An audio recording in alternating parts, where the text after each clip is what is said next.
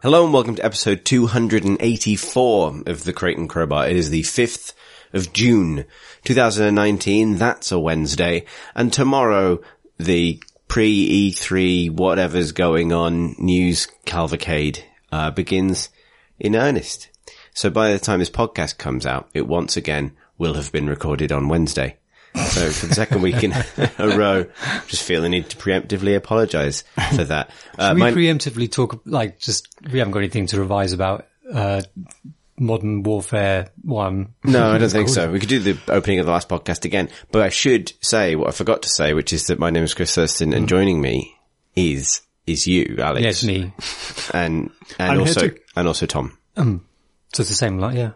Yeah, so it's the same again, basically. So if you enjoyed last week's episode, you can just listen to that again. But to clarify, that was recorded now 2 Wednesdays ago. So you're getting a kind of updated Wednesday to Wednesday kind of, you could plot something here, probably. The point is that we're in news season, presumably, perhaps, which means that, well, things leak on purpose on Wednesday. Then they get formally announced on Thursday. And then, it's all, plain sailing from there. So to start off with, one of two, pre-E3 things that has actually happened, seems to be a little bit of rumblings about the Stadia stuff that will be being presented by Google tomorrow, Thursday, yesterday, if it's Friday, or just at some point in the past. And then the detail there, which I thought was interesting, is Destiny 2 being on Stadia, but also getting cross-save functionality, which means that you can use your save from other platforms, regardless of the platform that you're using it on. And the blank stare I'm receiving from Alex communicates almost no enthusiasm for this idea whatsoever. No, it would have made a lot of sense to me when it first came out on PC, because I desperately wanted to play it on PC, but I had 100 hours or something on PS4, and I didn't want to have to do it all again. Mm-hmm. So presumably this is like cross saves with PS4 and with PC? And Xbox. And so does that mean there's also cross saves between Xbox and PlayStation now? Well, can you use it as a bridge? I don't know, because this is the thing. So one of the reasons they gave previously for not doing this is the game has always had quite a lot of PlayStation exclusive content, because there was always a relationship between Bungie and Sony. So there were PlayStation exclusive multiplayer maps and things like that, and the cosmetics and things. So there was always a reason why you couldn't do it, because those assets couldn't then show up on PC. But maybe that not matter with Google money? Google money say... That is very much a problem where, if you just work on it a bit, now you fix that problem. Yeah. Let's just not have the exclusive stuff show up on the platforms that it's not on. Yeah, right. It feels like it's solving a problem that Google has, which is if it wants a pretty successful live game on its service, it doesn't want people to have to start from scratch. Right, yeah. Which is the key, which is why the PC version coming out so late was a bit of a failure, really. I mean, I'm sure it's worked out fine, but, it felt pretty odd that it was, I don't know how, it was 6 months, was it as much as a year or something after it came out on console? Destiny 2? Yeah, but it came out on PC. It wasn't soon. Are you sure? I'm it was not day and date. Yeah, I feel like it was quite a while. I can't remember at all. I'm going to look that up. Yeah, look it up. But it's, Google has this problem of the fact that it's a new platform, despite it actually just being the PC version, because people have played a lot of the stuff that it can trumpet, unless it's new games. I am surprised, actually, that this isn't more of a priority, because although it might only affect... all the people who care about this are people who bought your game twice. That's a great group of people. You really want to help those people and make it good to be a person who bought your game twice. It came out 6 weeks later on PC. 6 weeks? Yeah. Goodness gracious. It was September and October 2017. I think I must have played it quite a lot in between. You played it for 18 man years in that 6 week period. Yeah. So, But it's, I think one of the things that was being argued at the time, I think, about the fact that it didn't have cross-save was that, I don't know whether it was an official thing, but one of the issues that I certainly thought seemed fairly legitimate is that the PC version has mouse aim. So actually there is a functional difference between the two versions. Your rank could be sort of misleading. Yeah, like the weapons genuinely handle differently between the two versions, because like Destiny is famously incredibly calibrated for a controller. Yeah, I kind of get that as a sort of reason, but I think had Destiny been like Destiny 2 been a complete smash hit on every platform it launched on and suffered no retention issues whatsoever, then you can make a case that mattered at all. Like, obviously I think it doesn't make sense to put players against one another when some players are on pads and some players are on keyboard, but in terms of their overall progress, which only affects them, I'm not sure why it matters. Yeah.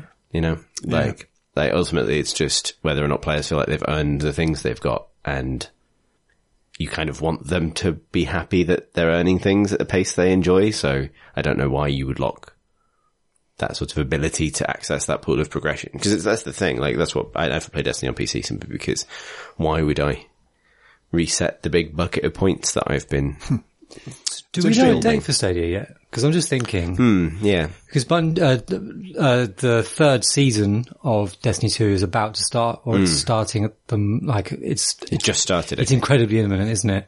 Makes me wonder whether they're gonna sort of launch it day and date. There's a data mined Destiny expansion as well, so it might be that. Really? Which is, I think, what comes after this next season. Right. So, back to the moon. But it's interesting they're choosing Bungie, and I wonder whether it's because Google's done something with Bungie for whatever comes next, which is presumably now that Bungie is independent again. Yeah, I wouldn't be surprised. I mean, I think, Google have the resources to offer a £14.50. Yeah, 18. Almost, maybe even 19 quid. To help support the game as it goes forwards. So which is not to say that money's necessarily change hands on that scale, but like, there's certainly a very good possibility that it's in Google's interests to snaffle up games. And, you assume that post Activision, Bungie would be in a perfect position to take something in return for, developing the game for that platform. I was want it at GDC when Stadia was announced, which means I have no idea what it is. I mean, I know it's a streaming thing from Google. Is it a subscription service? Nobody knows. It's fucking streaming games. Like, it's just that. And it'll probably be as good as you can get. That'll be it, because from here on in, we're kind of, the speed of light is probably the big, barrier for it, and I saw a headline on PC Gamer I played Stadia and got killed because of lag or something. Yeah. I mean, it's like I don't know. We talked about it at the time when it was first announced during GDC. We're all really sad. And I'm still really annoyed that the tenor of the reveal for Stadia was, this is new. And I remember on live very well. Yeah, that was not that long ago. I was born not that long ago and died around the same time. Yeah. And there are such fundamental problems, so many other aspects of gaming technology. We haven't reached a limit yet, haven't reached a physical limit yet. Graphics cards are going to get faster and stuff. But it's still going to take a certain amount of time for your game control to go off to a server and for you to get an image back. And you can only kind of scrape. You can only get that little bit better through clever shit. Yeah, right. Would you have respected them more if they'd come out and said, this is old? Yeah, sorry, everyone.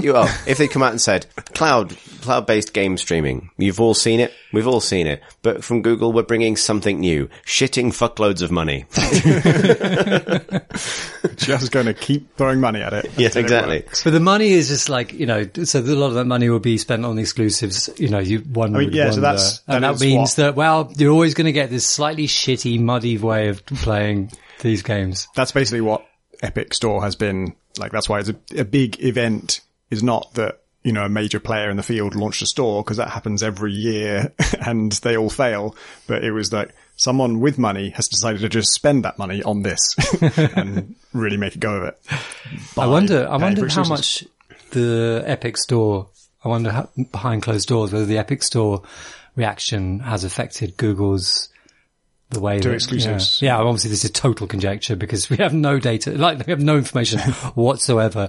But I wonder whether that's rippled through, the bet way with, that one sets up a new store. With a Stadia exclusive, I bet you could claim that.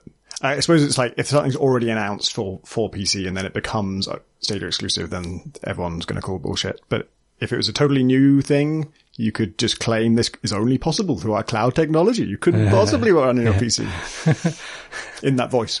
Yeah, I would hope it is genuinely that voice. Yeah, I think the huge question is simply how people are going to pay for access to those games and services, right? Like and how therefore Google and game developers make money from it. Yeah. Like, I think we said this at the time that those were the two answers, missing from the announcement, which will hopefully be answered by the time this podcast goes out. But nonetheless, it's like, whether or not the technology works acceptably is problem one, and how people actually get access to stuff is problem two. Like, there's rumors that Ubisoft are going to launch some sort of, subscription service, sort of EA, is it EA Play? Or Origin Plus or whatever it's called. Yeah, I know what you mean. Yeah, like, those, like, or Xbox Live, the various, just pay money and you can get access to most of the games that come out kind of services. They're all the same phrase, but that means I can't remember any of them. Yeah, it's premium plus something. There's a rumor that Ubisoft are going to do that because it makes sense for them to do that, or at least it follows that they would. Does that mean you get access to those games on Stadia? They were one of the sort of launch partners for the announcement, at least, and it was all demoed on Assassin's Creed.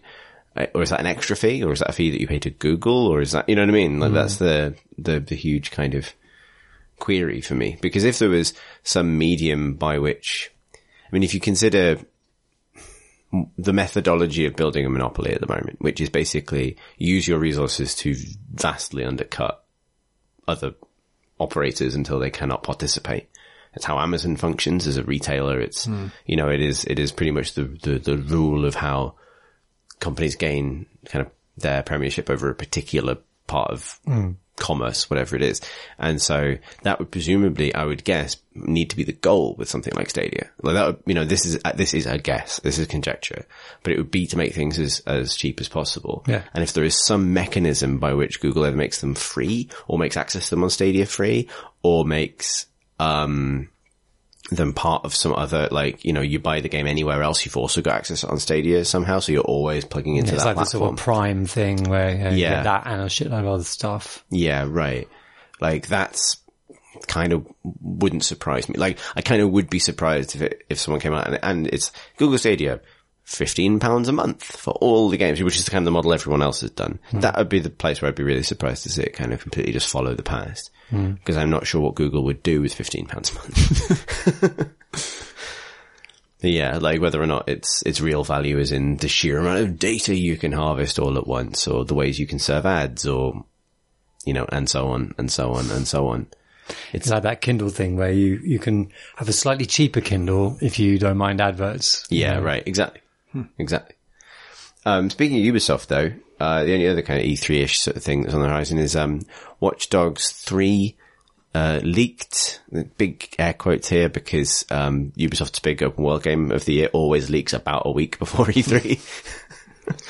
It just always does. Amazon UK seemed to leak it this time, right? It's always a retailer. It's always a retailer, this thing. A store description that the tone of it is very strange. It does not sound like official blurb from Ubisoft. It sounds like somebody saying, like, and this feature is perfect for Watch Dogs for this reason. Like, it sounds like a sort of a pundit, like, opining on it, which is weird. Oh, God. But it's, is it called Watch Dogs Legion? Yeah. And it's set in London, in a post-Brexit London, apparently. Oh. And it's okay. It won't be political because, Ubisoft isn't. That debate is definitely something we can look forward to in the near future. Yep. No matter what they say, whether good or bad, it's going to be another fucking conversation about that. And the mechanic they mention is that you can be any NPC. At which point I think we have to stop calling them NPCs. Like, that literally stands for non-player character. If you can play as them, they're just a character.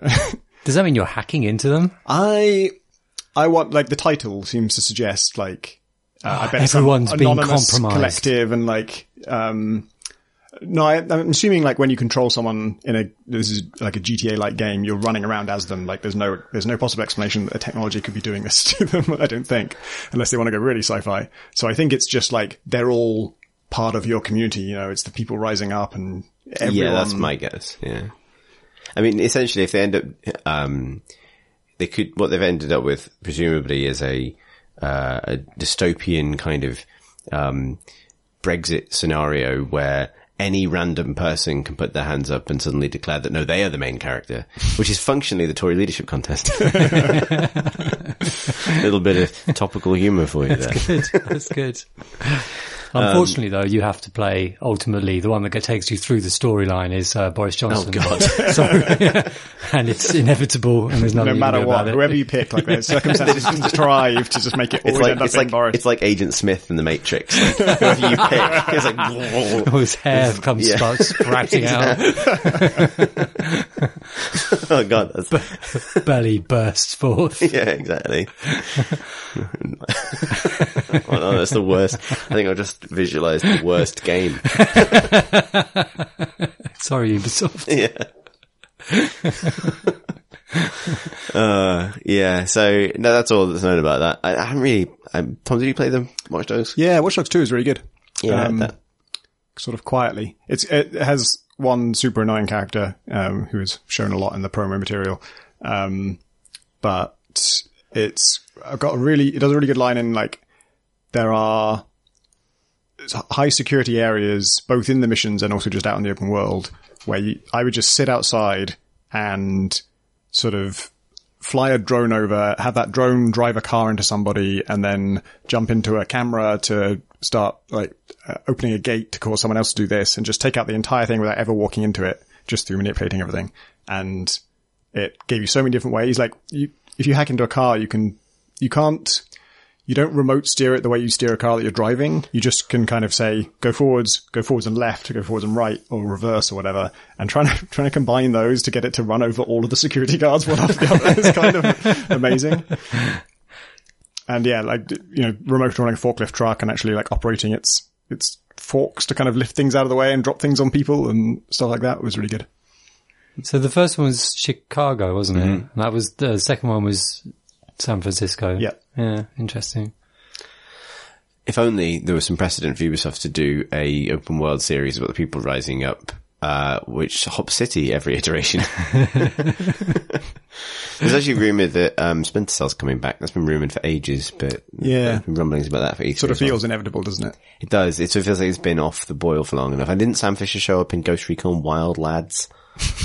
It'll just be called Splinter Cell, won't it? Yeah. Oh God, it will. Yeah, Or definitely. And Splinter. also, like Dark Stage and then screen three lights. Yeah. Like you can just, it's all just writing itself. Yeah. Yeah, there you go. Yeah, the boy. No, it's going to be lights up to reveal an actor playing Sam Fisher doing the splits above Yves Guillemot's head. Yes! I'm signed up. Yeah. Yeah. Well, I mean, you know, you're absolutely right, Alex. That's exactly what's going to happen. Do you reckon the darkness and then the three green lights coming on will be the start of the reveal or the end of the reveal? Oh, start. Okay. Yeah. All right. It'll be fucking open world, won't it? Yeah. Everything has to go that direction eventually. Yeah. You'll just be able to do the splits. And it's going to say, between any two objects. it'll, like, trust no one. Trust no one. It'll be Sam Fisher saying it. Trust no one. Yeah. And it'll be Michael Ironside's back. Yeah. By popular demand. I mean, that's the only thing they can do with it without people sort of, I mean, without it being pointless, because it may as well be Ghost Recon, you know? But what do they get? Well, so what's the theme? Because they need to, it has to be fresh in some way, right? They have to do Modern Warfare is like, it's like Modern Warfare, except we're going like grittier and more realistic and less kind of, indulgent, trashy, pulpy novel type thing. But this is what the horrors of war, and we're going to really confront it. Oh, no. Is Splinter Cell going to do that? Why can't they just have a nice dirty they've bomb? kind of already- Russian dirty bomb. Big EMP. Insurrectionist, EMP. Oh, you mean like Splinter Yeah. Cells 1, 2, 3, 4, and 5? There's a boat. Some point there's a boat. Perfect. Who needs any more? This is what the whole point. If you're going to call your name just the original name, you don't have to do Grimness greatest of hits. War. Just You go can just back. go, Yeah. right, I'm going to uncomplicatedly have an MEMP and go on a boat. Like that Modern Warfare thing where they said, like, oh, you know, warfare has changed so much since 10 years ago. These days it's not black and white, and both sides don't wear uniforms. Splinter Cell will be like, no, this is back when it was black and white. You remember 10 years ago and war was completely straightforward. That's where our game is set. Yeah, what else can they go for it? Because they've done various different, you know, Clancy sort of paranoid targets have got an EMP or a dirty bomb. They've done the government is bad now. And they've Sam is bad now. And they've done Sam is bad twice. Now, and they've done Sam is bad now twice. And those are the only 3 Clancy plots that there are. You know, like Sam is bad now, or is he? Like the only remaining one is submarines. Like question mark. Which is, yeah. I could do a submarine. Yep. I'd infiltrate a submarine. Yeah. Came to it. Yeah, no, what else? I mean, what they could possibly do? Like, if they were to update it, it would just be like, you know, a really thin, you know, metaphor for like Cambridge Analytica is, raiding a sort of technology company. Yeah, exactly. Because they've got the bad algorithm, and their like crude metaphor for like fake news on Facebook or something would be like a video that makes people's eyes bleed. And then they attack other people, and there'll be an excuse to do something. Metal Gear Solid 2 done that, all this. Yeah, I know. And it had like a whole sort of robot that was the new bad Ghost Recon internet. is already taking on like tech billionaires and their armies of drones that they apparently have. Yeah, right. What if tech is bad, actually? Which is also the plot of Watch Dogs. Yeah. Yeah. And Assassin's Creed, because, yeah. But fundamentally, there is a general wish for let's go back to when things were simple and there wasn't the sort of layers of inherited politics to games. And you kind of, you know, if games are meant to be escapism, you know, there is an argument that I don't want to play a watchdog, which is about Boris Johnson, you know. So I do want him to do splits on a boat with an EMP. I think maybe that's the thing people have been misunderstanding about those statements that Ubisoft have made about games like The Division.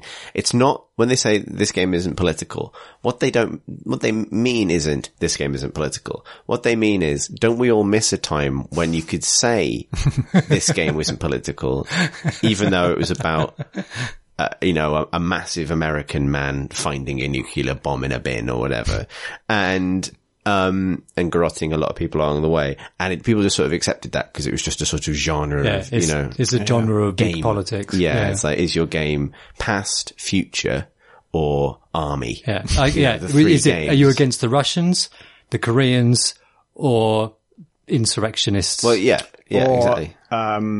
Americans, like using the Russians, triggering a fake war between the Russians and America. Yeah, like actually, they call themselves patriots because their motivation is always that in order to make their country ready for the war, they must first cause the war and set off a nuke in their own country to kill enough people to spur the government to protect their country so that they wouldn't possibly let a nuke go off. Also known as GoldenEye. We're doing the meme, you know, the meme of the brain, like going through the stages. So with like Russian would be the basic, and then we're going up to that's the plot of Patriots. At least one season of 24, but one in particular, and Metal Gear Solid 2 and Modern Warfare. And Modern Warfare not only copies the plot of this particular season 24, but the main bad guy is a Russian arms dealer who loses the same arm. Both of them lose an arm. They lose the same arm, and they both have the same plot. It's a 50-50. I mean, I actually started to think maybe they didn't copy this, because if you're copying it, you'd at least change the arm. Easiest tweak in the world. No, we can fool them all by having the same arm, because they'd never think. The double fluff. I hope it's really weird, like a Kojima game. That's what I'm hoping for. Do you see the Death Stranding trailer? I think that came out last week, but we didn't talk about it. I mean, we talked about it briefly because we've mentioned Die Hard, man. Yeah. I'm just really excited about it. Yeah. I think it sounds actually like it's going to be quietly sort of in amongst all the mad bullshit, just quite a pedestrian, but like straightforward exploration game, just like putting giant ladders on things, which would be awesome. Well, because Metal Gear 5 was fundamentally like quite a meat and potatoes, very well done stealth game. Like, yeah, right, yeah. You just watch sort of 80 minutes of a mad film that doesn't make any sense with lots of actors in it. And that's the Kojima way. Yeah. You mask, you put a load of bullshit in and then put a really good game in as well. Yeah. Oh man. Yeah, isn't it? I agree. What have we been playing? Let's talk about that instead. Yeah. I've been playing SteamWorld. SteamWorld, Very good week. So. Hand of Gilgamesh. It's been a heck of a week, hasn't it? Dang. Actually, we actually divided our time quite well. We all play something all the different, haven't we? big good stuff, yeah. All good stuff. Yeah.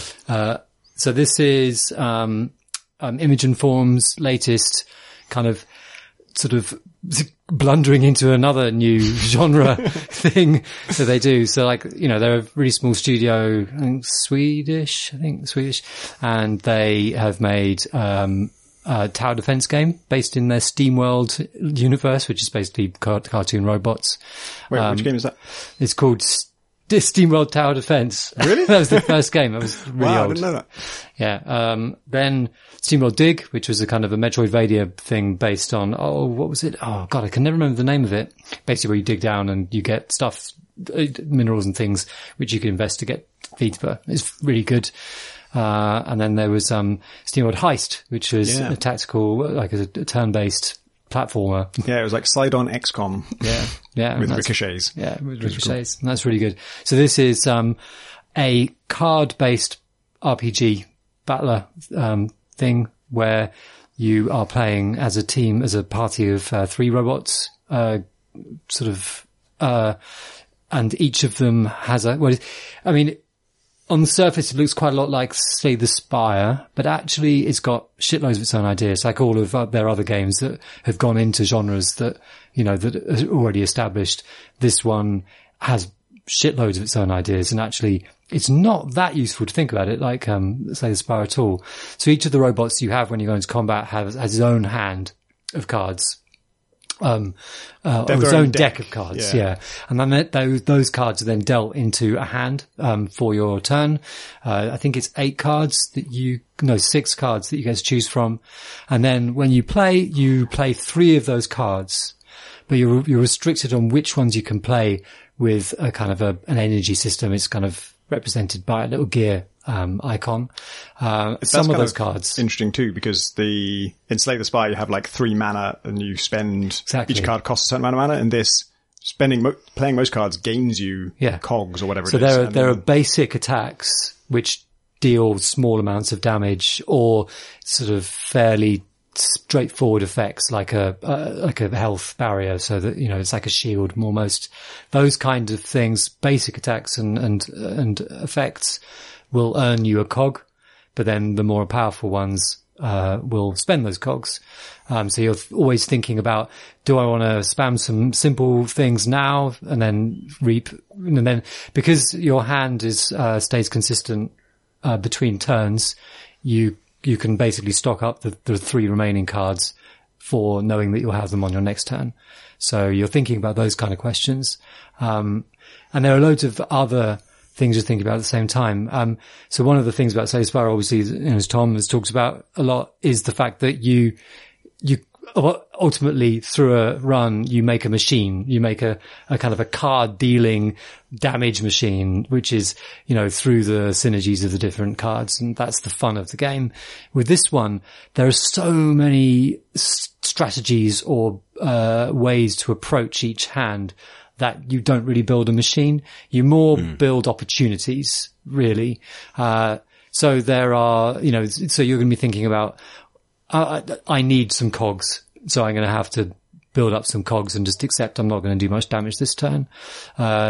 You might get a card which... the cogs carry over as well, They carry over as well, yeah.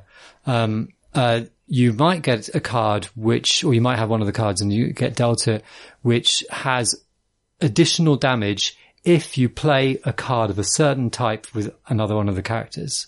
And you might have to gamble, like this would be really useful to play this right now, so you might gamble that that card of that type for that character comes up and you're going to be able to play it in the next turn. You might be thinking about the fact that if you play one character's cards, all 3 of the cards that you play are for one character, you get a 4th attack, which is based on the weapon that they're carrying. So that's another thing you're thinking about. And there are like a bunch of other things. So you're basically thinking about when you're choosing your deck, you're thinking, or decks, you're going to be thinking about what's going to have the opportunities, but you also think about roles. So there's a giant frog guy who has loads of his health, but he also is a health he's a healer mostly. So he is good for playing a support role, and there's a magic role thing, but they all have fairly, they're all quite fluid in the roles that they can take in the team. They can all deal damage, and they can all, mitigate damage to extents. Or there's another type of card where, it'll boost fire for one of the characters. So now if I play that on one character, and then I want the magic dealer now to play fire cards, but then the magic dealer in their hand, they might be full of ice cards. So, you might need to organize the deck. And they're in their deck, they only have 8 cards, and that is a very low figure. It is really painful thinking about what you're going to have. So you start with 3 characters. I've heard there is at least one more character in the game. I've come across that character, and I'm pretty sure, and I haven't actually unlocked them yet. I've played for about 3 hours, and I'm somewhere in Act 1 still. I'm curious whether when you get a new character, do you add them and now you have more than, cause 3 times 8 is 24, so that's your total deck size all the time, right? So if you add a 4th character, do you actually have a bigger deck, or do you replace somebody? I suspect that, I don't think, I was thinking about that, and I suspect, and this is kind of silly not to know this really, but I don't think the game could support 4 characters. I think it would feel really ungainly to have all those extra cards, because as it is. So one of the little things with this game is that when your character dies, you not only have to deal with the fact that you've got a whole character not dealing damage, but also their fucking cards are getting dealt into your hand. So you can't play them because they're dead. You can't play them because they're grayed out. But you do, in every turn, you get 2 redraws. I found that penalty for death. So I played it up till the first proper boss. Actually, no, I beat at least one boss. I don't know. I played maybe 40 minutes or something. And somebody died kind of unexpectedly. They had quite good health. They were one of my healthier characters, and he just took them out and with a combo of hits I didn't know he could do. And then my hand was like half her cards. Yeah. And it's insane because you've lost, losing one of your 3 health bars basically is a big deal. And then in Slay the Spire terms, it's 8 of the cards are not only not available to you, but they're replaced by curses. In Slay the Spire, a card you can't play is a curse, and it's a huge deal to have those in your hand. It absolutely fucks you. Having 2 curses is a huge pain. Having 8 curses in your deck is just game over, basically. Yeah. So as soon as one person was down, immediately next turn, I lost another person, and then... Yeah, because now all of the incoming damage is concentrated on just 2 of the characters, yeah. So it was a huge snowball. It was if you lose one person, it feels like it's over. Yeah.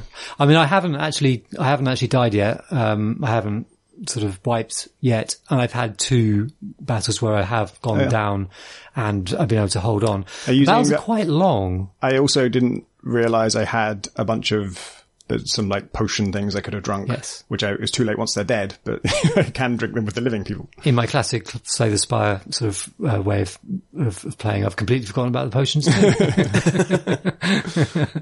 But it's really breezy and fun. Have you been reading the dialogue?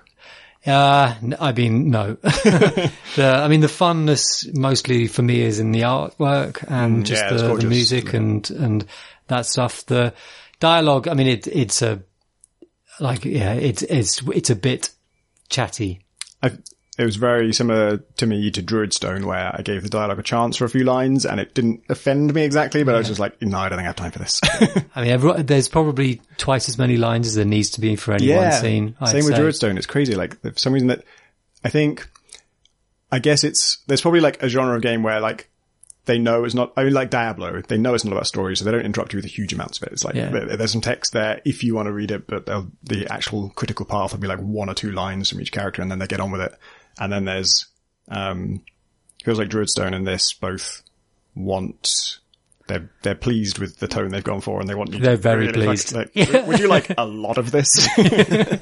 I get the feel, a lot of its references, it feels very JRPG in its references. There's the music in the area that I'm in the, first act it is massively, referencing Chrono Trigger, and you've got a big frog, which is like the frog out of Chrono Trigger. And I think that some of the chattiness is JRPG, inherited, which is, I definitely like the inheritance that they're going for, but like, less chat, please, less chat. But it's generous and light. And for me, the difficulty, I'm playing in like middle difficulty. The difficulty is that, I found with all of their games, it's pitched at a really flow supporting difficulty, where it's the exact ground between feeling challenged and a bit, scared at point. Well, not scared, but, of feeling a bit challenged at times, but then I just get through and I'm on to the next and I'm eager to do it. Can you change difficulty at any time? Don't know. Probably you'd think, but I don't know. Maybe I should. I don't know. I mean, the battles, I was about to say that before, the battles are really long, like surprisingly long, although actually. Yeah, I thought that because I just played, the tutorial for Void Bastards, there's almost a forced fail or you're expected to die at the end of it. And it's the first time I got to a boss and they had like 400 health and I must have fought until I was like, I don't know, 50 or something. And I actually thought like, oh, maybe you're supposed to die to this guy. But nope, you really are. You really have to take them out. That one I did take out. And you're kind of, only you get dealing about sort of 20, 30 damage per turn, aren't you? I think it's also just the numbers are just bigger than Slay the Spires. Yeah, that's true. But yeah, I had a battle yesterday with two characters, one of which was 1,500 and the other one was 1,700. And I'd also been fighting that type of enemy just beforehand. This was like a boss version of that. And like, oh shit, this was one of those, it's one of those kind of ogre-y type enemies that is constantly buffing its damage over time. So your interest is to get rid of them as fast as you can. And so, oh God, and oh wow, I've taken off half and this suddenly feels doable. Have you had any like tactics that you pulled off where you're sort of, the feeling I love in Slay the Spire is when you it's not just finding out two cards that work together. It's like, oh, if I have +2 strength and I'm using this thing that hits 8 times and I've got this relic that means everything that costs 0 does 1 extra damage, and for every 3 attacks I play I get a free energy point, and that kind of like, oh my God, it just keeps stacking and stacking until I have this incredible killer combo. Do you get that? No. Okay. No, I haven't had that, and I'd be surprised if that does happen. Yeah, because my experience so far was it was sort of tamer. Yeah, no, it really is. It really is. And I think that because you've got, those 24 cards and they're all very different. And the way that I've laid out my decks is that I desperately want that. I want 2 men's, but I also definitely want that one. That sounds really good. So it's just one of each type of card, except for a couple of the really basic, important ones, And so therefore, my hand is just a fucking gobbledygook, yeah. And I'm just sort of, that'll do. I'll just get that laid out and it's all good. So maybe you could engineer that if I was much more. But then you're also designing these hands across 3 different characters, or maybe 4 if they, So but like I said, I think that it's more about making sure there are opportunities to deal with moments, opportunities to deal damage, but also opportunities to deal with problems as they come in. Oh shit, like, oh fuck, my healer's just been hit badly and I need to be able to get heal in. But I'm really enjoying it. It's really good. How far would you say you're through it? So I'm in Act 1 still. I don't know how many acts there are, and I've played for about 3.5 hours. So it's generous. It feels pretty generous. But obviously, I believe there isn't any, I think that the story is it. There isn't some kind of, right, infinite mode or something. Infinite mode, yeah. There's a robot with a bird cage for a head that has a canary in it called Captain Canary, I believe. Yeah, which I think is good. Yep. Noted, thank you. I was in favour of that. You've been playing more Void Bastards? Yeah, I finished Void Bastards. I think I've just started playing it when I spoke about last week, and that game is the upgrade screen, basically. Like, that is what everything I care about, and that's what pushed me through it. And it's a really good upgrade screen. Like, the stuff that, it's like, everything you find on the ships, you never find like a weapon on a ship or any actual like new tool. All you ever find is crafting ingredients and ammo. And the crafting ingredients, 90% of them are just sort of going to your materials, bucket and very, very slowly work you towards being able to build a new part. The main thing you're on a ship for is to like get one particular part, and every ship has a different one, and unlocking a new weapon will be like 2 different parts. And so you only need 2, but there has to be these 2 specific parts, and finding those, if it's a, powerful rare weapon, those parts will be ones that you only find on the deeper depths, which is where everything's harder. And if you just don't happen to find that thing that you need for this particular weapon, you can eventually craft it with those materials, but it's like, you're picking up, as I think I said last time, a foon is 2 slag, and some of these parts cost, 280 slag. So it's a fuck of a lot of like trash. That's 140 foons. Yeah, it's a lot of foons. And although you can do slightly better if you find the sort of engineer factions have a special workshop room that will upscale loot, and they have a different machine for each category of loot. And I can't remember what a foon would upscale to, but I do remember the bio ones, which is a finger will upscale to a hand. A hand will upscale to a heart will upscale to a head. Okay. A head is the ultimate bio trash. It's worth like 50 bio. And there's I can't tell if this is a joke or not, because it's also, I think it's real, but when you upgrade like a AAA battery, it upgrades to a AA battery, and then you upgrade it again as a battery. Okay. Is that like a Type A battery, or is that actually a joke about it's just a battery now? And then it goes to like a C battery or whatever. That's worth a lot of volts. But yeah, that whole, man, I don't think I've ever really, crafting's always kind of worked on me in that, like, if it's there in like a Far Cry game or something, I'll get into making my bigger wallet from the shark skin or whatever. But this might be the first game where it's the whole point of the game and it's really working for me. Like, it's a really good crafting system because I want all the upgrades a lot. Like, of course I want to unlock a new weapon, and then almost everything that you unlock has upgrades to it as well. And the upgrades they're not like 5% more damage. They are, for the Riveter, which is like the rapid fire gun, just double damage. It just does twice as much if you get that upgrade. Or the Bushwhacker, which is like a proximity thing. One upgrade will make it arm, like it used to take like 3 seconds to arm, you throw it out, and so you have to wait for it to arm, so it's very much a trap. And then the first upgrade, I think, changes that to like 0.5 seconds or something. Like, it's insanely fast to arm, so you can basically use it as a grenade. And then the one after that triples its damage. So they're all like, each one is focused on something. It will never do like a bit of rate of fire and a bit of damage, or a bit of this and a bit of that. It's always like one thing dramatically increased. So everything makes that weapon dramatically different. Can you, with the crafting materials, are you able to make choices that increase your chances of getting a particular crafting material? Not your chances, but you can, what you do is on that menu, you pick an upgrade you want and say track this, and then it will highlight on the map which ships have the part you need. And sometimes I think it only ever picks one ship, so you'll need 2 parts, but it'll only show you where one of them is. And it's usually several jumps away. And early on, it would be a problem for me that the parts I needed for the weapons I really wanted were just at deeper depths, and I didn't have good enough kit to take on those enemies yet. If I boarded one of those ships, I'd be running away from everything, and that isn't really viable.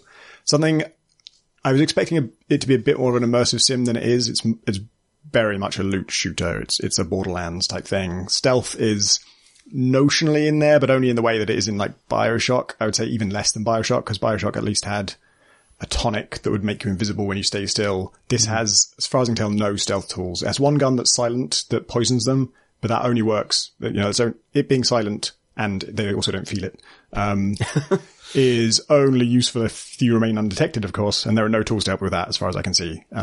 There is one gene trait you can get randomly that will make your sprinting silent, but again, that doesn't actually really help, because sprinting is not the problem. Walking is already silent, so and you never really need to move fast in a stealth situation, and I just was almost never undetected. Enemies, once you're in their line of sight, they aggro instantly, and you don't have any intel advantage over them. You don't know where they are before they know where you are, and that's kind of the core of a stealth game, is you need to know where people are before they know where you are, otherwise it's over. So it's really just a shooter. It's not really, aren't really viable other approaches. And I think last week I was pretty positive about the shooting.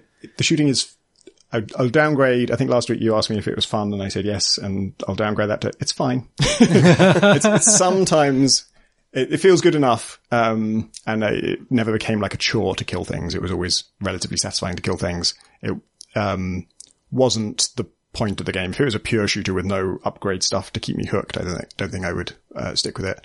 But there's one combat dynamic that really worked in a really cool way, which was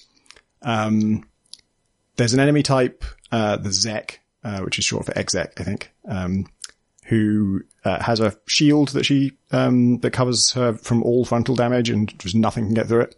Even the gun that can shoot through windows can't shoot through the shield. But she actually doesn't have very much health at all, so if you can do any damage at all from the side or the back, she'll be taken out. And so you can lay traps and stuff, and to some extent that works, but really the situation you need to worry about when you're picking what to take on a ship, you can only get to pick one direct weapon, one indirect, and one gadget.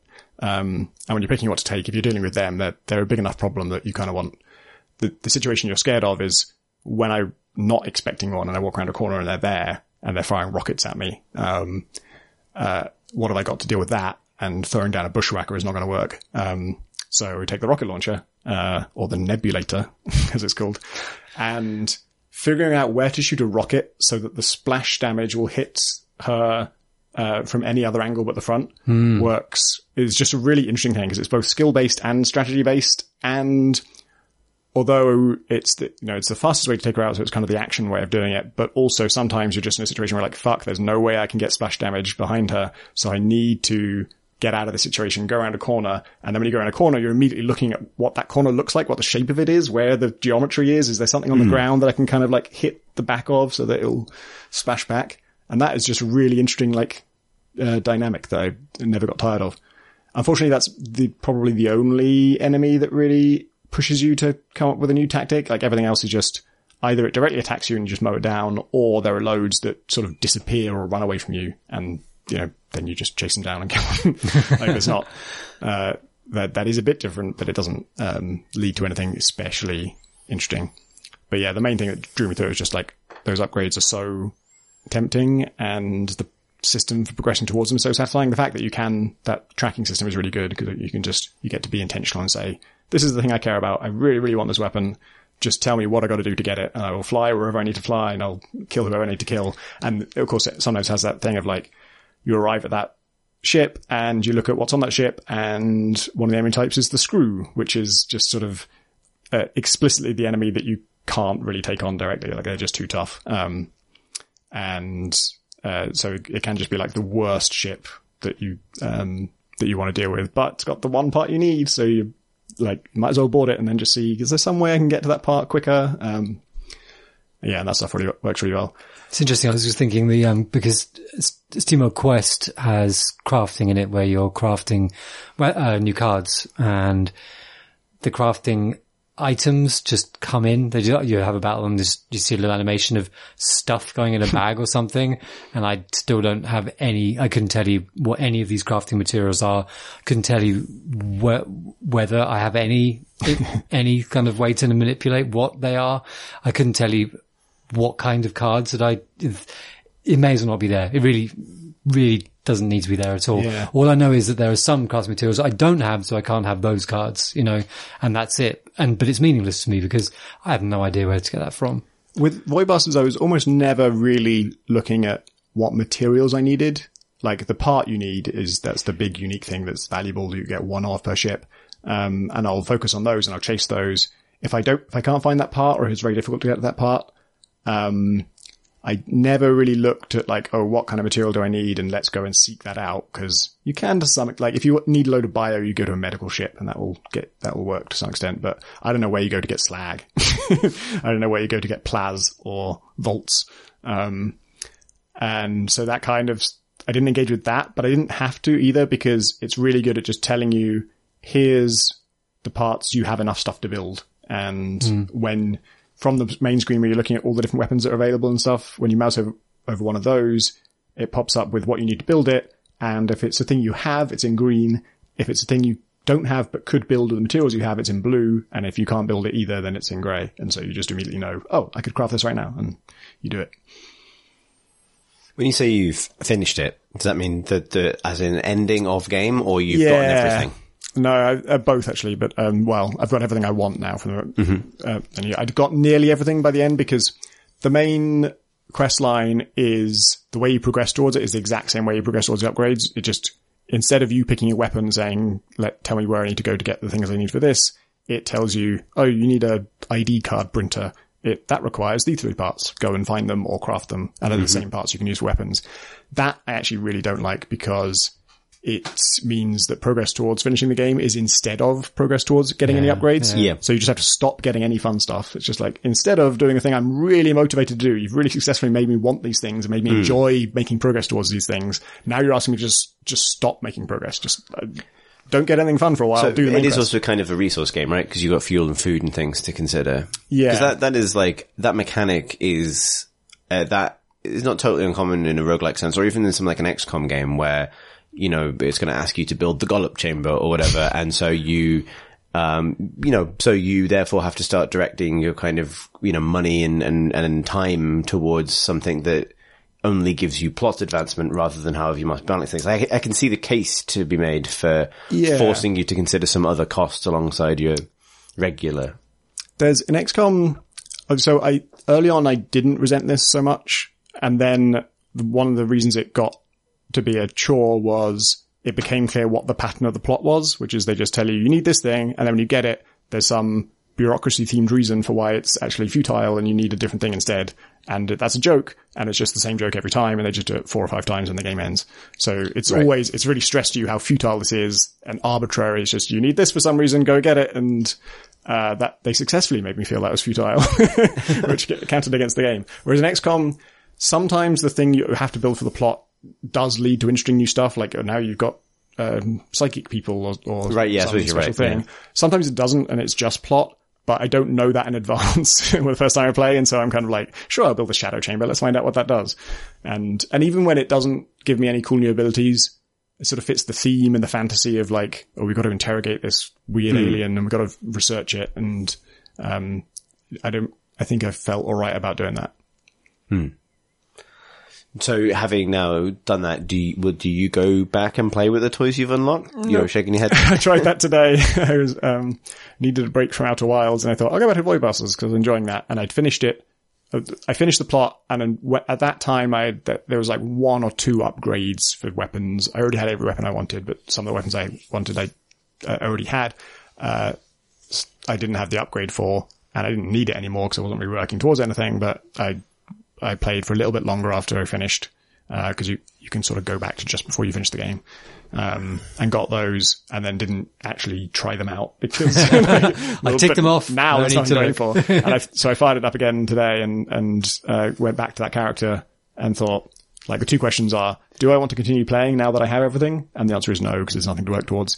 And the other question is, do I want to start again and lose all these upgrades and go back to the start of this tree? And the answer is no. This was like, I enjoyed the process of getting them, but I don't think just losing them all again. Because it's the same set of upgrades every time then. Yeah. So that would be a different, some roguelikes would do that differently where, I was half interested in like, I wonder if I started again, maybe I'd like, which upgrades I find the parts for soonest would be different, and I'd be sort of doing a really pistol-focused run or something. I don't think it really supports that, A, because you can just seek out what you want. You can just tell it, I want this, where is it? And B, I don't know, like, the pistol, I did go back and just try, now that I've got all the upgrades to the pistol, what is it actually like? And I tried it, and it's like, it's not very good. I still don't really like the pistol. And there are other weapons that are fun, but unfortunately, I think there are just weapons that are just straight up better. Like the Riveter is just the best direct weapon for almost every enemy, except for that Zek thing I mentioned. And the Zapper is the best gadget because it can take out all security, and it's really good against almost all organic enemies as well. And there's ammo for it just everywhere. And so it does kind of devolve into like, oh, these are just the best. And so that makes it starting again, trying something different. I'm sure I would find some virtues of the other things that I wasn't familiar with and to get more use out of them, but I would still know the Zapper's just better than this. But I really enjoyed my time with it. Yeah. So you said you've been playing Outer Worlds as well? Yeah, and Chris, you have? Yeah, as have I. So I had not To clarify, I played an hour and a half of the Outer Wilds, which means I feel qualified for other people to tell me about the Outer Wilds. And I think we should obviously not spoil things. Yeah. Cause it's quite a spoilable experience. But it's kind of interesting because I was obviously aware of it from, I think, the previous time it was talked about on the pod, but that feels like it's such a long time ago that I really can't remember much about what was said. Remember. So tell me, in what way is it easily spoilable? Is it just because it's completely about structurally finding things? I think is it structural kind of like, whoa, this is playing around with how a game works? Or yeah, it is. Right, so right. I think you kind of have to say one thing about the structure, even if it's not the full presentation of it, simply to understand what it is. So, because I went in knowing nothing, and it's kind of interesting because, so for context, the reason it's weird is that it just sort of came out. And I've been aware of it for years because it won the IGF like 3 years ago. Yep. And now it's out.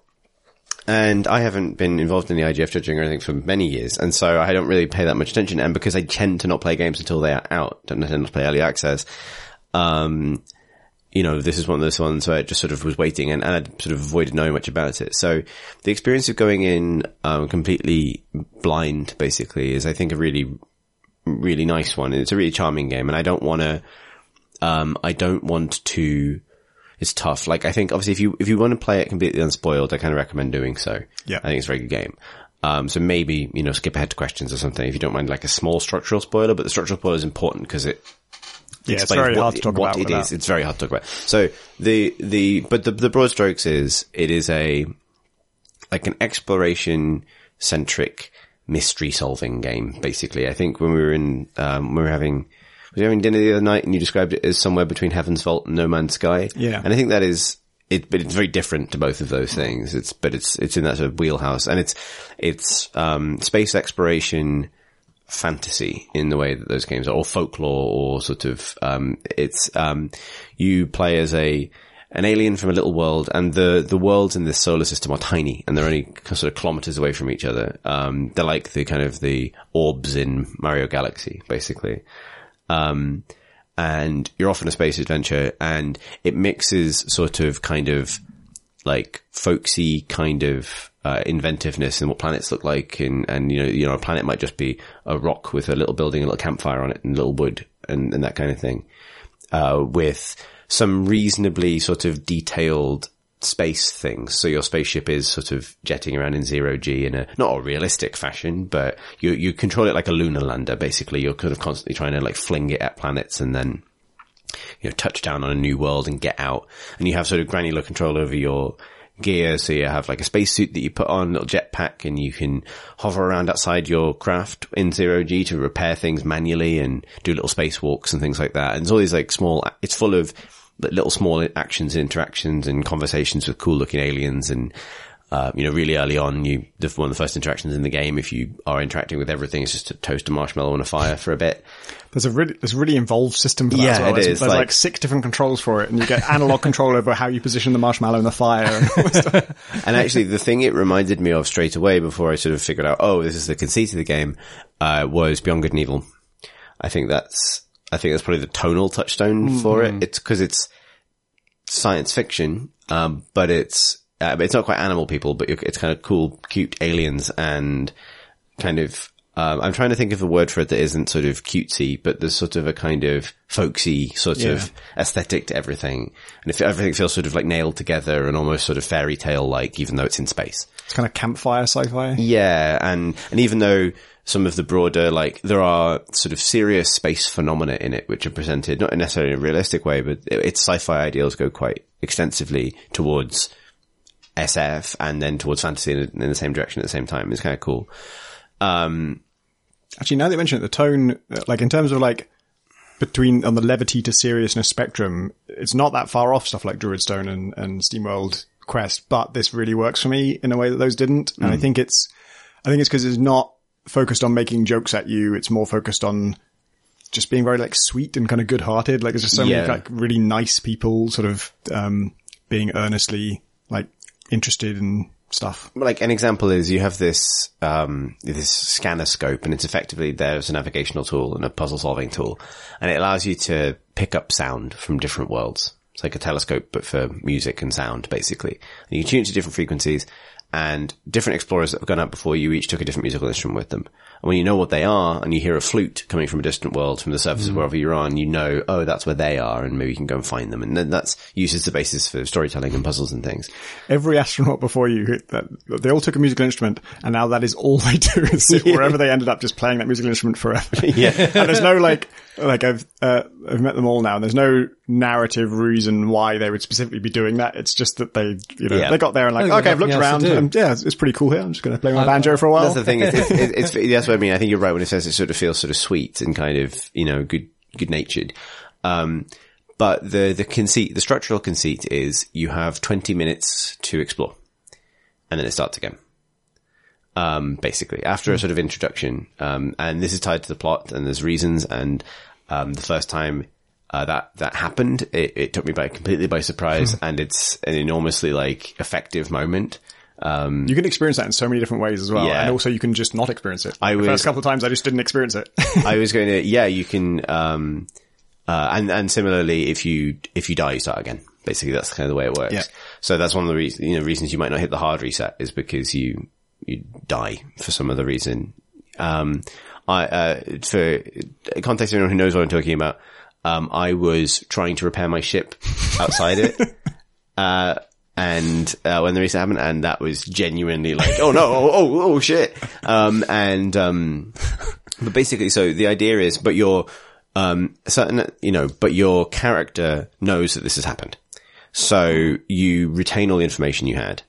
And so that is it, as far as I can tell. So far, I've never had anything except information carry over.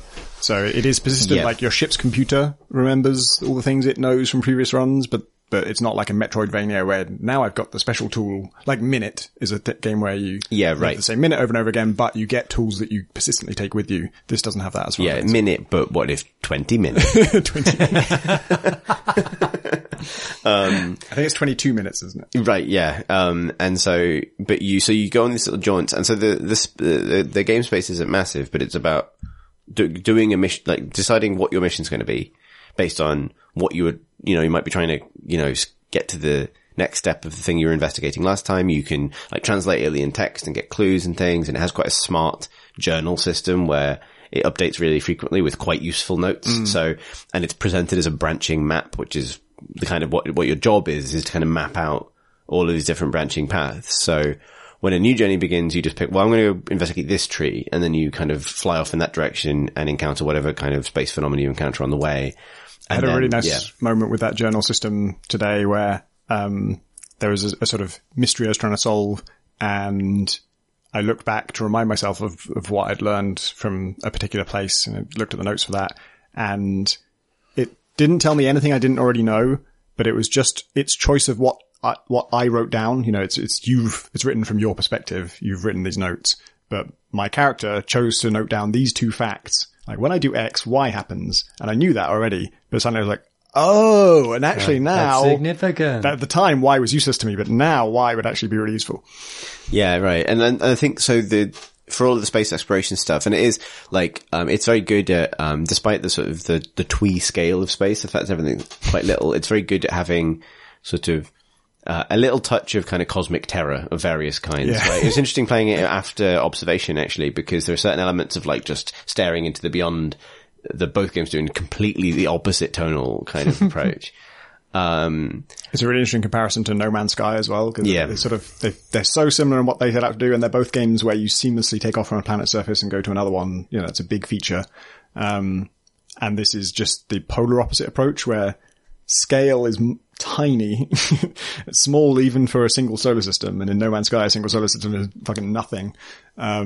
But not just all handcrafted, but intensely handcrafted. Every world has been sort of, chiseled so that every corner of it has intricate secrets, and just everywhere you go, you're stumbling over deeply, authored stuff and mysteries and secrets and stuff. And No Man's Sky has mysteries and plot and things, but very spread out throughout this massive procedural thing. Yeah. And I think so, but I think the comparison that actually makes sense for it, despite that being what you do is hop around in this little lunar lander, it's kind of more like Her Story and Obra Dinn, really. I was thinking Majora's Mask. Although I think obviously Majora's Mask is a more traditional adventure game.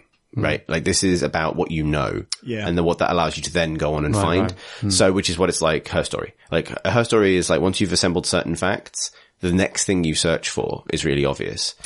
And I think, so I think of it that way as well. It's kind of an information game, partly because information is the only thing you take with you on a new run. And I played it 3 years ago for the IGF judging.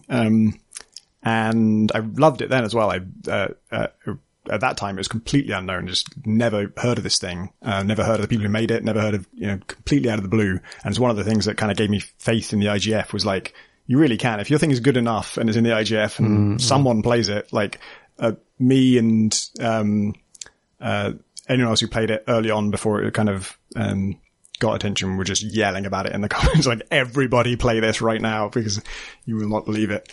But what's weird is that back then I didn't think of it as an information game. And I played it for a significant amount of time. The game is obviously 3 years less developed than it is now.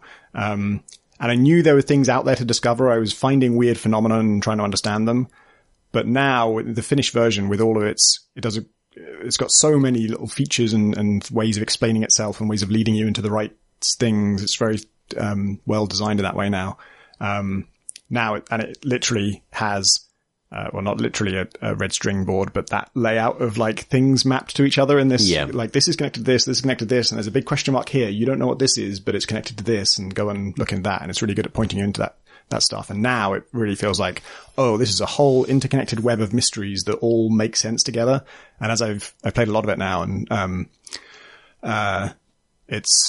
it's so exciting when you realize like, oh, this whole thing that I've been discovering for ages, this weird phenomena, because I just bumped into this other thing. I now realize how that relates to it and how it actually, you're learning about the backstory of this place, and it's both filling in the narrative and it's solving the mystery you're trying to solve and giving you practical knowledge that you can then use on your next run. Yeah. The other game that I was going to mention in comparison to it is Obra Dinn, because I think it has a similar sort of, solve an environment from a kind of your understanding on it and move on. However, it's far more analog than Obra Dinn, because Obra Dinn is literally, we're going to put you in this place until you've seen the things. Yeah. And then we'll kind of quiz you on it later. And I really liked Obra Dinn, and obviously a great game, but I think I found it very claustrophobic. Partly because of the presentation, you're very intensely in this place, and, when you've seen every scene and you're going back, it's not hard to navigate necessarily, but I always felt like it's got a rigid hand on what you can do without you having to go and do something else. Yeah. And I found it sort of helpful to completely step away from Obra Dinn and then come back a bit later and just task myself with like, just get to the point where you've gotten 3 more things right. Doesn't matter how. Because that helped my brain kind of let go of whatever it is I was getting stuck on or getting frustrated trying to brute force or, the rest of that kind of, I'm trying to describe it like what exactly that feeling is of being slightly stuck within a system that you have some control over, but you can't step back and get like a kind of top level view of where you're at. Whereas, I think one in Outer Wilds, and they're not comparable in a lot of ways, but in that particular way, it's a mystery game or an information game where you have at all times a good sense of what you have and haven't fully kind of explored from the tree, and that helps you guide what you might do next. But also being forced to start again, while not, I can imagine a world where people would be really not looking forward to the idea that, oh, it's an exploration game, but I go back to the start every 20 minutes. I actually really like that because it takes away some of that, fear that you've siloed yourself down down a blind alley, or you're getting too obsessed with one problem, because you're kind of forced to, if you do want to obsess over a particular problem, every 22 minutes, you're forced to get back in the ship and deliberately fly back to it. Yeah. And, other things can happen. All things on the way. And yeah. And because all the planets are always, when I talk, they're all constantly spinning around the sun, they'll have day-night cycles, and everything is always in motion, literally. Yeah. So it seems quite unlikely that you end up sort of just bashing your head against the same thing in the same context, or enough moving parts that it's likely that something else is likely to happen, or you're going to notice something else. Yeah. I've had it quite commonly where I'm on my way to do the thing that I intend to bash my head against, and then on the long way I'm like, whoa, what is that? Or like, oh, this thing is now interesting to me. Yeah. And I've also had it a much less figurative version of that, where I'm on my way to where I'm going, and literally another planet just smacks me out of space. Like, everything's moving so much, you can literally just get hit by a planet. Yeah, right. guess I'm investigating this one now. Yeah. And then there's also cause I think when I started playing it, I had the sense of the daunting, this is interesting. So maybe it's a closing note on it for me. And this is only after an hour and a half. I feel like the reset is what solves the big town problem. Because it gave me a real bad sense of Big Town. Because I started playing it and I've struggled to really commit to a long game for a while, right? Particularly like an open world game and or something like that. And so getting into this and being early on you can look at a map and see these are all the different planets that are on, these are all the moons. And I looked at it with the game player's sense of I've got to go to all of these places. And it gives you a few different choices of where to start, for initial pointers, although it does just let you go wherever you want. But I thought okay, break it down for yourself. One thing at a time. I'm doing this. Okay, well, I'll follow this path. This doesn't seem too bad. And then when it reset me, I had that sense of oh shit, this isn't a Big Town problem because I don't have to worry about not finding everything in one run. Because that is impossible. And as soon as you tell me that's impossible, stop worrying about it. It's I'm going to take a small task and that is sufficient for now. And it's also really cool, partly because the nature of the things I end up doing, that my life does not matter. If I get somewhere and I discover something interesting, how the fuck am I going to get out of here is not so much of an issue. The game, interestingly, does seem to always support it. There always does seem to be a way to get out of the place that you got into. But, a lot of these things are at you've got 22 minutes at most and, a lot of these places take about that amount of time to going to get to you. 15 minutes in, you've just got to the thing and now you're reading it does a really nice thing where anytime you're reading anything, it pauses the game. I guess that's a really ordinary feature actually, but it's implemented in this very strange way, right? Because you're translating the text and the game feels like it's still in real time, but actually your little scanning beams, as soon as you're not moving the mouse, they freeze and time is actually paused when you're reading because you are always under some kind of time pressure and it would suck if that was a factor. Actually, I can't really I don't know what else you could apply it to, but really in abstract, the idea of designing a game around everything you can do in the game needs to be doable within 22 minutes of the start of the game. Yeah. And it's a hell of a way of cutting fat. You know what I mean? It's yeah, I'm annoyed mostly at myself because there's one area that is intentionally really obtuse to get to, is really circuitous. You have to sort of follow this trail. Doing it the first time is really fun because it's oh my God, I'm discovering this long, elaborate secret and wow, look where I'm going now. And then the place you get to is kind of a big town and you need to go back there. There's a lot to discover there and you can't do it all in one run, I wouldn't think, unless you already know what you're doing. And I've been, I played the game maybe 8 hours and I've gone back to the place sort of 10 times and there are many, many shortcuts to it and they're all broken in some way. This door opens from the inside, but not the outside. And so on your next run, that's no use to you because you can't, opening it last time doesn't help you this time. And there were so many of them so conspicuously broken, this thing just fell out and this thing's, it's blocked up by cacti. Oh, this thing's blocked up in this way, that I thought the game was telling me there is no shortcut to this. You've got to do it every time. It's that Super Meat Boy thing of getting really good at the particular, route in. I did get really good at it. And then just now, when I'm almost completely done with the area, I found a shortcut. There is just and it's not even that well, from the inside, it's not that well hidden. I just happen to have never gone through that door. And when you go through that door, you're I'm right here. I could go here from there. Oh my God. Yeah. It sounds like this game is a bit kind of Game of the Year-y. Is it as good as that? Yeah, it was, so it was in the IGF, the same year as Invisible Ink, and I voted for this to win overall, which is saying something. Yeah, it's amazing. And again, another thing that was not evident to me back then, either because it wasn't in there or because I hadn't played it enough. There is so much internal logic to it, so much of it makes sense and connects in meaningful ways that beyond the sort of gamey connecting of things and the sort of adding entries to your log and solving, because it tells you whether there's more to discover in an area. And I am doing the thing where that's a really useful feature because you visit an area and there's many where I thought I'm completely done there. I search for everything and it says, no, there's more to discover there. And I thought, well, surely I got that. And then I go back there and realize, oh no, I didn't read this, or there's a scroll here, or that kind of thing. That's really useful, but it also becomes a kind of mechanical thing of oh, I've checked that off. I will, every time I find a new thing in an area I've already been to, I'll go back to my ship and just check, hey log, have I done this now? Can I go? So that's a bit mechanical, but then there's so much beyond that is just text that I've read that without seeing anything new in the game, after a bunch of experiences, when I then go back and read that same text again with not having gone back to that same place, I just read it and oh, that must be over there. Or that must relate to this. Or just the name of that thing makes sense with this thing. And now I realize why they would build this thing. And then I had I'll keep this incredibly vague and incredibly mysterious, but I was in a situation that I've been in hundreds of times before, looking at the exact same thing that I'd looked at 100 times before today, and I just looked at it and went, oh my God. I've just like cracked a whole thing of this, like a huge mystery in this now makes complete sense, just from watching this time. Yeah, right.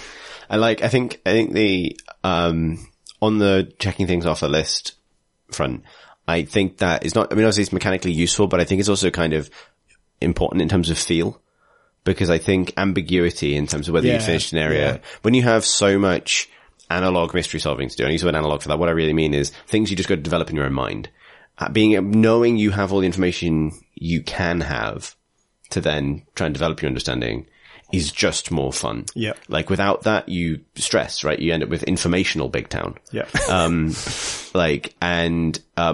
also big library. It's like, there's something about this I find really interesting that I don't have the vocabulary to articulate other than by referring to different kinds of big town, but there's something about like my comfort level with, I find that the promise of all these secrets really, really enticing, as long as you can give me some reasonable reassurances about the actual possibility space. You know what I mean? So there's like, you can certainly miss things or whatever, but I don't want to be overwhelmed by the amount of things I could be doing. Like when I grasped the 22-minute sequence, you know, again, one of the things I did was stay on the first planet and run around checking if the conversations you can have with all the townsfolk changed. And the reason I did that was not because I anticipated that they would, and they don't in most cases. But it was because I just wanted to know that it wasn't expecting me to do all that again. Right. You know what I mean? Like, cause it essentially there's a preamble before your first journey, and then from subsequent journeys you can just shoot off into space whenever you like. Yep. But I sort of wanted to make sure that, like, you know that thing games do where it's like, oh, you can leave, but we're going to sort of low-key punish you for leaving because, you know, it's the level structure thing of like critical path is right, but if you go left, there will be exactly one health orb. Yeah. Like, that school of game design, like ruling that out was really important to me, because as soon as I'd ruled that out, I have more fun. It's because the possibility space collapses in just one particular way. So it's like, oh, okay, the entire game is out there, and I'm never going to be wrong in going that way and not obsessively investigating whether things have changed from one run to the next. And so there's something about that, like where you kind of establish your limits on how much you can hide from the player, or how much they could be having in danger of having the rug swept out from underneath them in terms of expectations, and therefore just saying like, yes, it's very gamey, but you did see everything important in this area. It's really important, because that's actually kind of the opposite of Heaven's Fault, which forever losing things forever. Yeah. It's just like, oh, you didn't do this, well, you can never do that, and we also assume you didn't want to do things A, C, and D. Yeah. Whereas like Heaven's Fault, because of the randomization element, it wants you to be over that.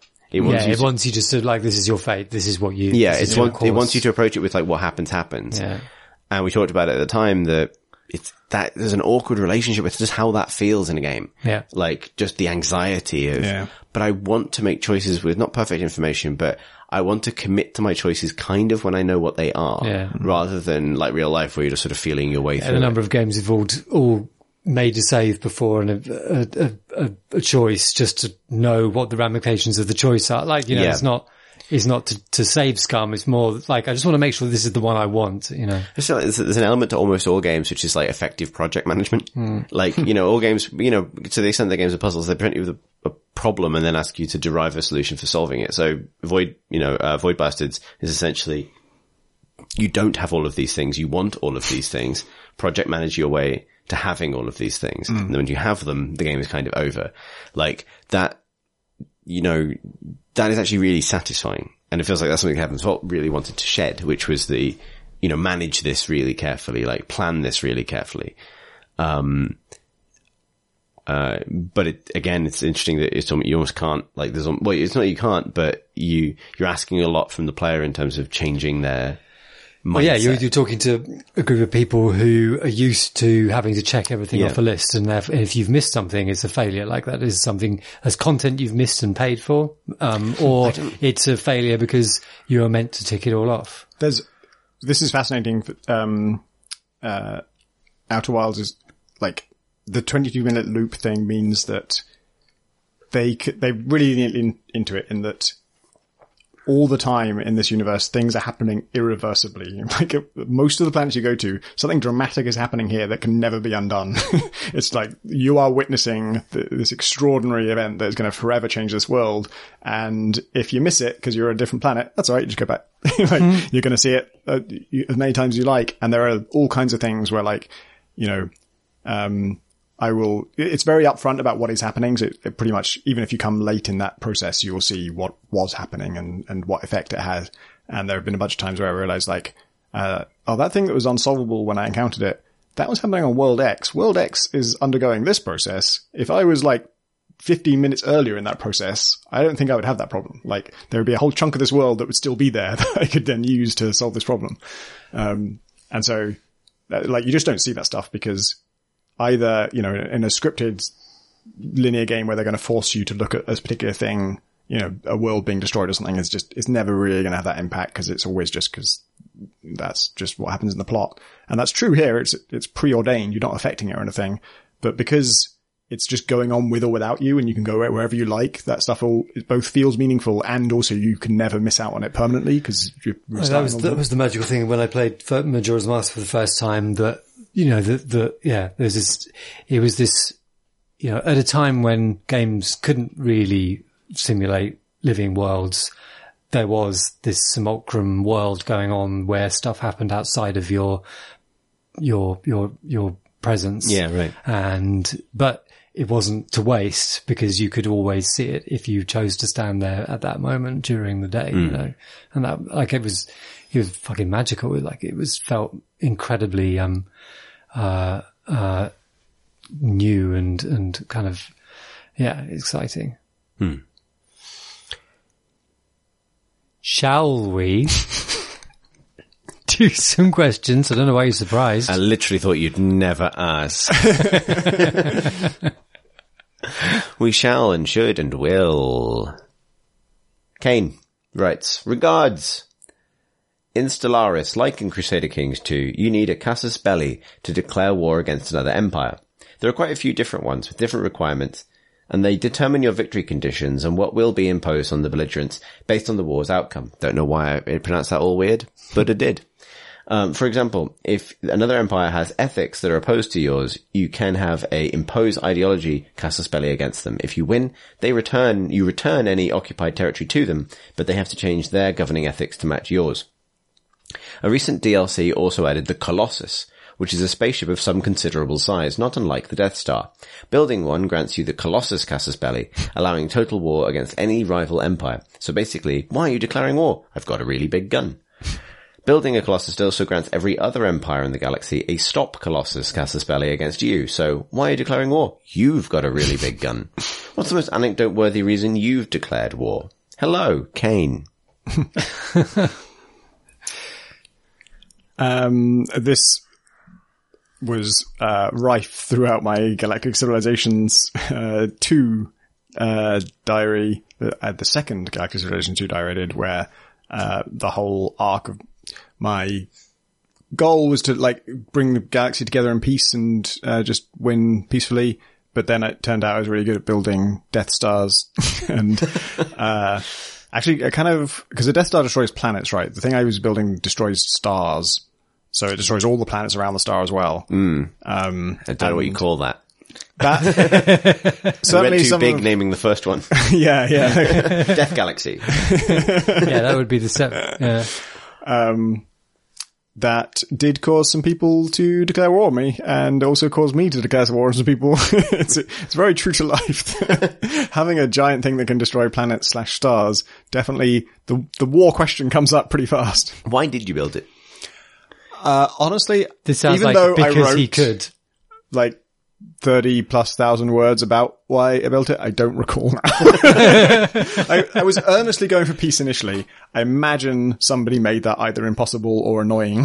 Therefore, I went for, I think it's one of those things where, like, if the things you invest in, I think I was good at building star bases, because I was building cultural star bases to broadcast my TV to them, to make them like me. And then they would flip to me eventually, and that didn't work, well, I'm already good at building star bases. It's a transferable skill set to then build a Death Star. What is a Death Star if not a radio antenna with a gun? Yeah. It's really it's still beaming stuff to these people. It's just a different kind of stuff. Yeah.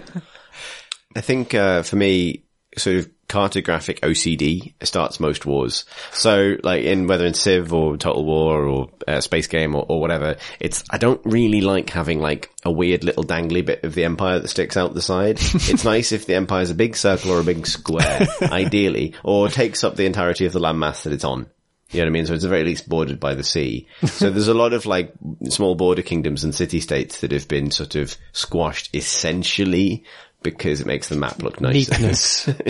Not weakness necessarily, but like, we would all benefit from this entire landmass being red. You know? In my Total War Warhammer 2, that was the correct name, wasn't it? You did it, yeah. By the name, it seems like Reasons for War is not a big part of it. Yeah, you're meant to be doing it, but I was surprised about the range of reasons, personal reasons I had where, so the one is like, there's a good reason to have, regions, which are usually 3 or 4 cities, because they get a boost in kind of stuff for doing it. So that, like, clearing those up was often a factor. But then also, as you go through the game, I was playing Skaven and I won, and I was very pleased with myself, but, nobody likes the Skaven. And, you know, you can look at people's opinions of you and, like, don't like Skaven is their, like, race aversion. Yeah. And it's basically, you just don't like us because we're dirty and nasty and plotting your demise. Yeah. Who blew up the moon. Which just seemed, and that just made me nervous. And so I would just declare war simply. This is why people to don't like remove the Skaven. people whose hatred for me would just rise until they would just declare war first. So it's a vicious cycle. And then there's the kind of the ones where the AI just decides to just send like an army consisting of 2 heroes at you and kind of skip about in front of your cities for a while. Yeah. And like, well, fuck you. That's Casus Belli right there. Yeah, come in or leave. Yeah. Like, declare war Reasons for or declaring not. war on house cats. Look, do you want to go out or not? So yeah, but then there's the kind of on the opposite side of that, then there are these pirates that go around, and I suppose it's fine that like it makes sense that the pirate groups would just declare war, but when they've literally just popped into existence, they've spawned into existence, and they immediately declare war, and they're nowhere near you. So what? Yeah. We have had enough of you. And I never saw them, and I was at war with them from the start of the game, like from near to the start of the game, right to the end, and I never ever met them. It's a war of principle. Yeah. I think that did happen in my Skaven campaign where it was like, you know, based on stuff that was happening elsewhere on the map, like Chaos Marauders, Norskans have declared war on you. And I mean like the jungles of the far, far, far south. And like I think eventually one band of like Norse Marauders eventually like arrived bedraggled from like attrition on a beach somewhere and just immediately died. But they did finally sort of bring that war to bear against people they didn't have any reason to even know about, to be honest. I feel like, you know, we basically wandered over some pretty true historical kind of ground here. Literally true. Yeah. Our next question comes from Luke, who writes, "Hello, I've been working from home a lot recently, and there's a local neighbourhood dog who is very clearly bored, as it barks almost continuously. I'd say 1.2 kilowoofs per hour. There are some cute videos online where dogs, cats and reptiles try to interact with video games. But have you ever heard of games designed explicitly for animals? Would this be a good idea? Would this increase the rate of barking in my neighbourhood dog from excitement, or quell his need to woof? Thanks for reading, Luke."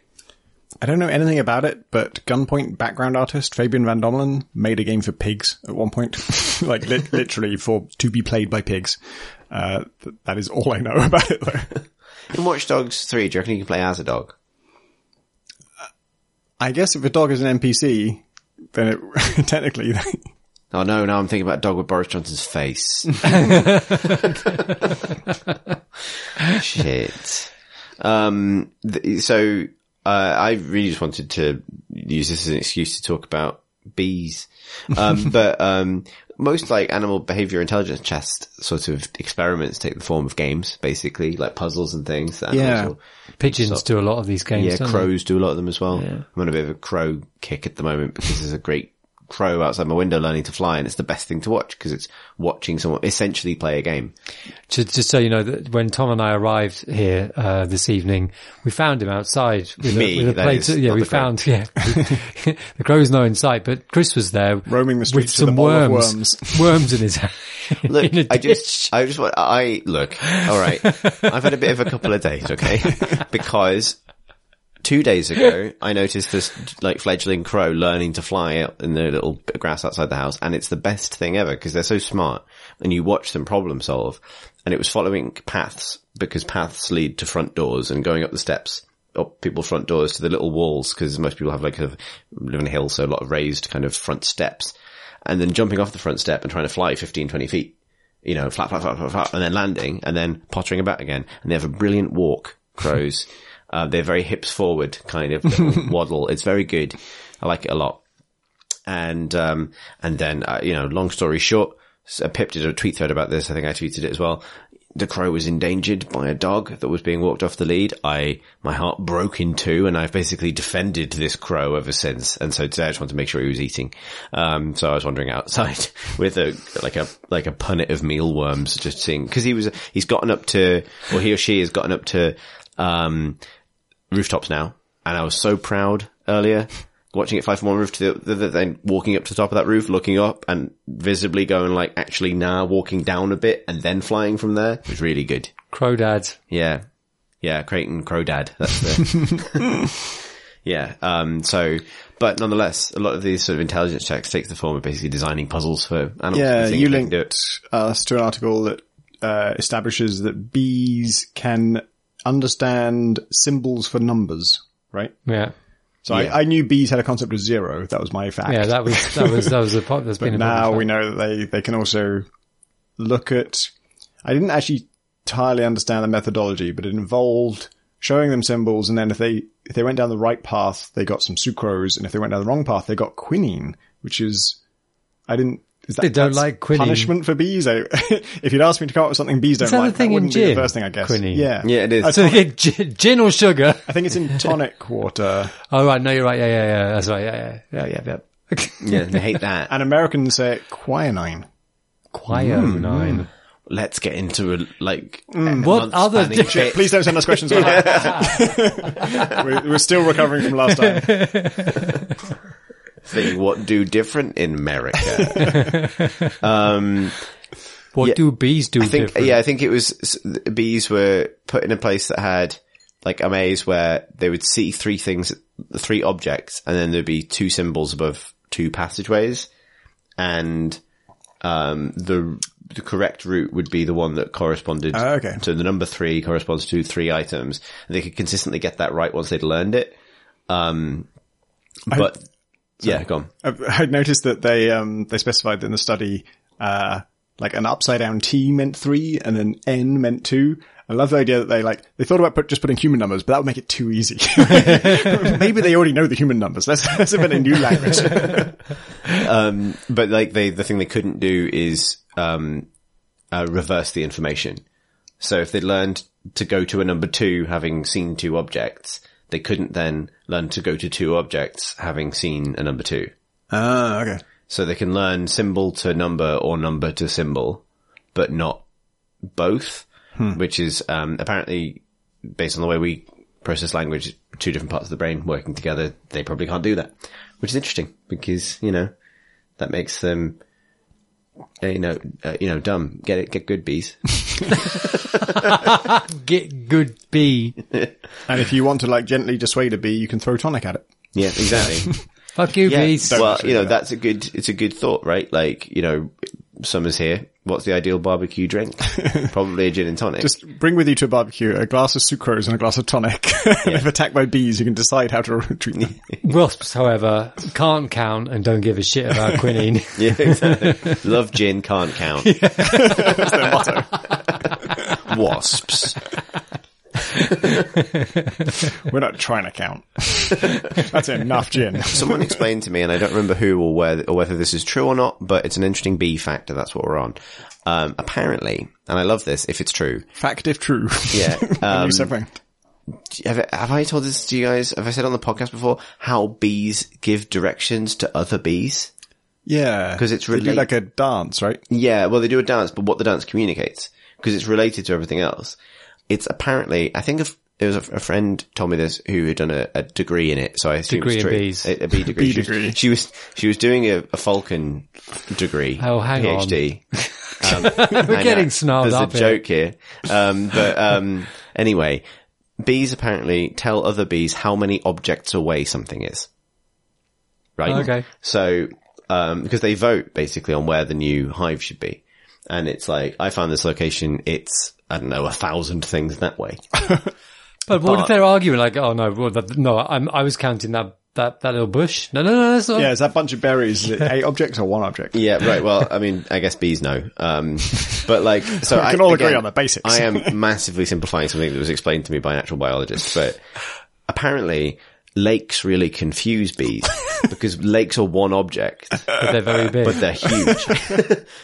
But I thought, even if this isn't true, it's a really interesting way of conceptualizing distance. Like distance in a sensory sense. It's like, how many new things did you see on the way there? So gliding across a lake, a featureless, like flat surface of water is exactly as taxing as walking past a bush or a branch or an interesting looking fence on your brain, which is kind of interesting. I just thought there was a kind of interesting way of That's conceiving exactly what I was, time. when the question came up about, dog, game for dog, I was thinking about, well, as humans, we kind of lean on our eyes and ears as our principal sensing, we're very happy to exist in worlds where those are the only senses, that's what we do in games and their principle. Dogs' sensory, kind of universes are quite different. There might be a game for dogs. I think there might be, because But you'd have to have a smell-o-vision. I don't know where I read this. Smell-o-vision is the dumbest term in the world. Isn't it? They just put the word vision on. Like, vision literally means vision. Like, that's not the right word.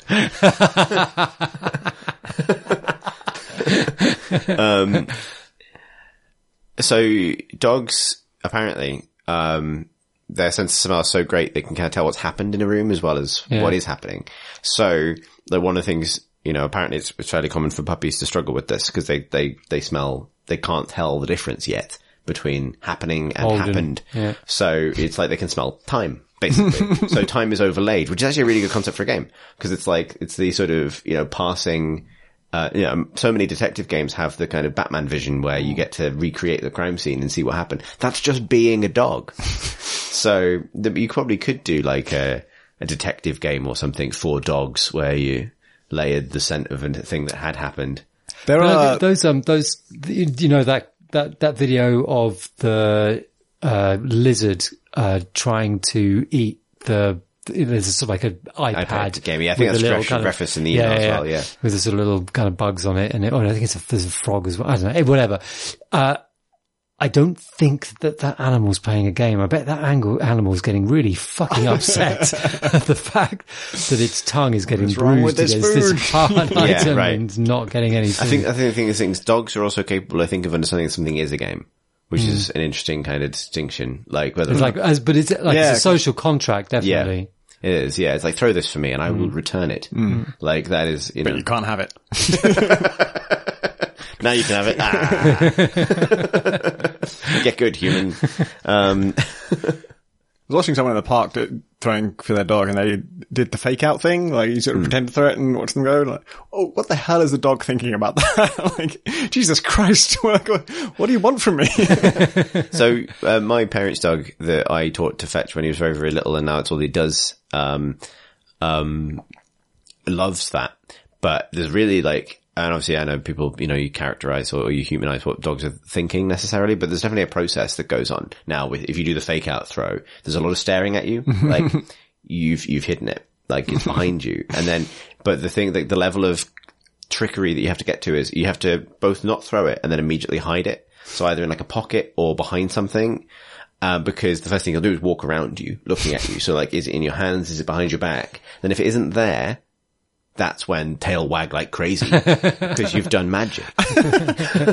And like, so it's like smart enough to kind of go like trick and then wasn't a trick, real. And then he'll look everywhere in the entire house. Like, it's really good. But I love the step between like, you know, from like suspicion to like, this is brilliant. So yeah, I think dogs would probably be maybe a more optimal consumer of video games than we are. Yeah, I'd feel a lot more confident about my ability to entertain dogs than humans. Yeah, right. Yeah, I'd love to, yeah. Maybe VR would be good for dogs. We found out who it's for. Let's find its purpose. Unfortunately, I can't look up though, so they're missing a whole dimension. Yeah. But that's fine, because you probably don't have to then render that. To be honest, with a full Vive headset on, they can only look down. It's just going to be straight to the floor, never up again. Also, they rely so little on their vision that they wouldn't care at all. They would smell the actual room. You can still smell the normal room. Yeah. What? This isn't a spaceship at all. You need like a smell VR, if you will. Smell of VR. That's all right. Smell, virtual reality, all makes sense. Yeah. Vision doesn't come into it yet. All right, fine. We've settled it.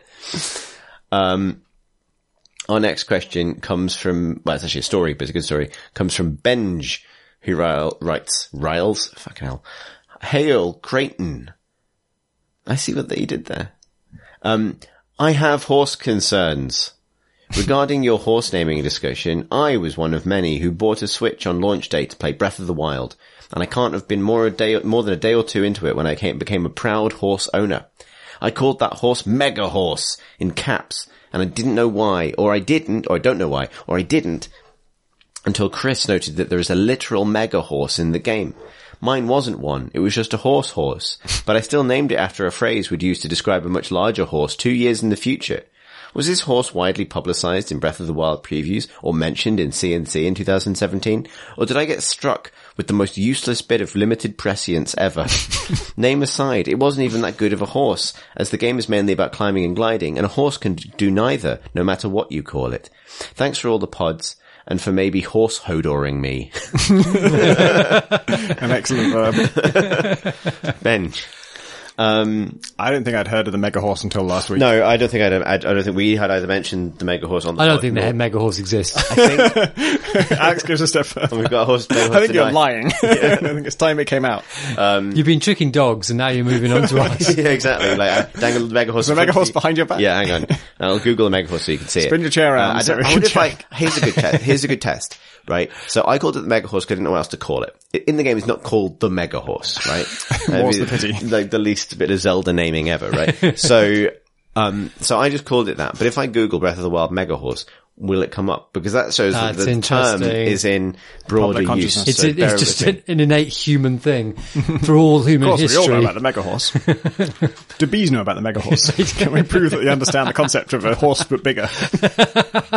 Scientists spend 20 years devising a test. There's sucrose on the Mega Horse. What I tried to do is initially just Google the phrase Mega Horse to see where this would get us.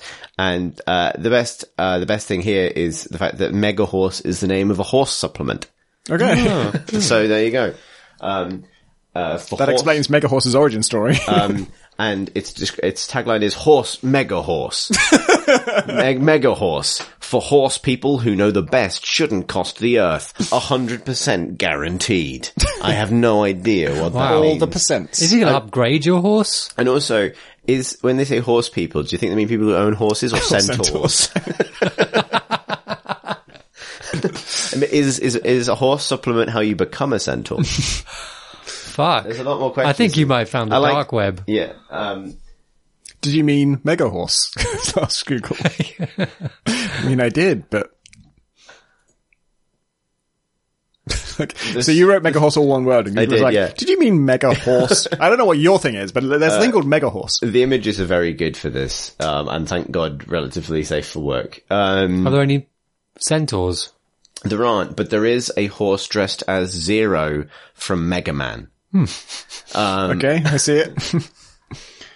Is there a card of two horses There's also fighting? this Pokemon card, which describes the moves of the Mega Horse as Super Kick, which does 30 million damage, and Putch Putch Uppercut, which doesn't specify how much damage that does. Well, it's implied. I'm now going to Google Breath of the Wild, Zelda Mega Horse, Yeah. which incidentally is an excellent name. Yeah, okay, fine. Did you mean Zelda Big Horse? Did you mean Zelda Big Horse? Thanks, Google. In the future, when you type this, it will just be a big Stadia link that will take you immediately to the Big Horse. Did you mean this Big Horse? So yeah, the first item here is how to find and tame the giant horse in Breath of the Wild. That's Polygon. And then, YouTube seems to, agree that this is called the giant horse. Entertainingly, the three videos suggested are Zelda Breath of the Wild giant horse location, then a giant secret about horses in Zelda Breath of the Wild, and then Red Dead Online sucks mega horse balls. Man, algorithms have a hard job. Yeah, they do. It's quite difficult to say. We all feel for them. What's the most relevant thing there? There's and then there's a super rare horse location, hunt for the giant horse. Can you put Mega Horse in speech marks and see whether anything comes up? I also want to see, just click, there's this Reddit thread here about horse names. That's boring. Oh well. So yeah, hang on. So what were you going to suggest? Put Mega Horse in speech marks. And Zelda.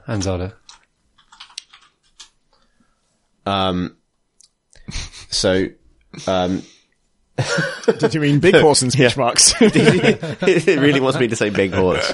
So good one from the subreddit here. Two game-changing tips for the early game. The quote that Google's pulled out is, I'm new to the whole horse thing in Breath of the Wild and don't want to let the Mega Horse slip through my fingers. I think that's a sentiment that we can all. It's a common deathbed regret. Yeah. Let the Mega Horse slip through my fingers. Anyone else find Tame the Mega Horse? Someone asks. There's a random non-validated wiki that specifies that there's a massive spider comparable in size to the Mega Horse. A mega spider, if you will. Imagine, if you will, a spider, but like a Mega Horse in size. We shall call it the giant spider. We should call it the big spider. I think what we've established is Mega Horses are less common, but understood. The internet's fighting you on this. Yeah, name for the horse. I think also, you could have, there's a parallel universe where you called your horse Turbo Horse or something, and you just ended up slightly to the left of my go-to kind of big word, Nonetheless, I think just a moment of synchronicity, just minds reaching out to one another across the vacuum of consciousness. This whole debate has now given me a whole load of new horse names to use, not really related to what we've been saying, just because I've been thinking about horses a lot. For one thing, I'm looking at a big box set of the Horus Heresy, so now I'm thinking if Horses Heresy is a good horse name. Horse Heresy. Yeah. Also, Inspector Horse, Horse Code. I always think of the Horus Heresy as the horse hearsay, just like horse rumors, horse facts. We've heard of this Mega Horse. Yeah, exactly. But is it just a big horse? Exactly. The horse hearsay. Minis Monthly, the joke there sneaking in on the side. Yeah, good. I'm glad we, I think that was useful. I think that was useful. And I think that it means you did Hodor him. I did, yeah. Did I? Is that the conclusion we reached? I don't know. Yeah, I've completely forgotten where I am and what's going on.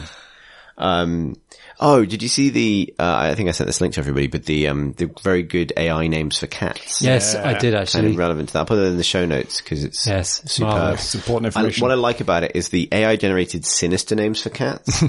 Like Hand of the Master and Serendipitous Kill sound like what cats' names actually are in cat.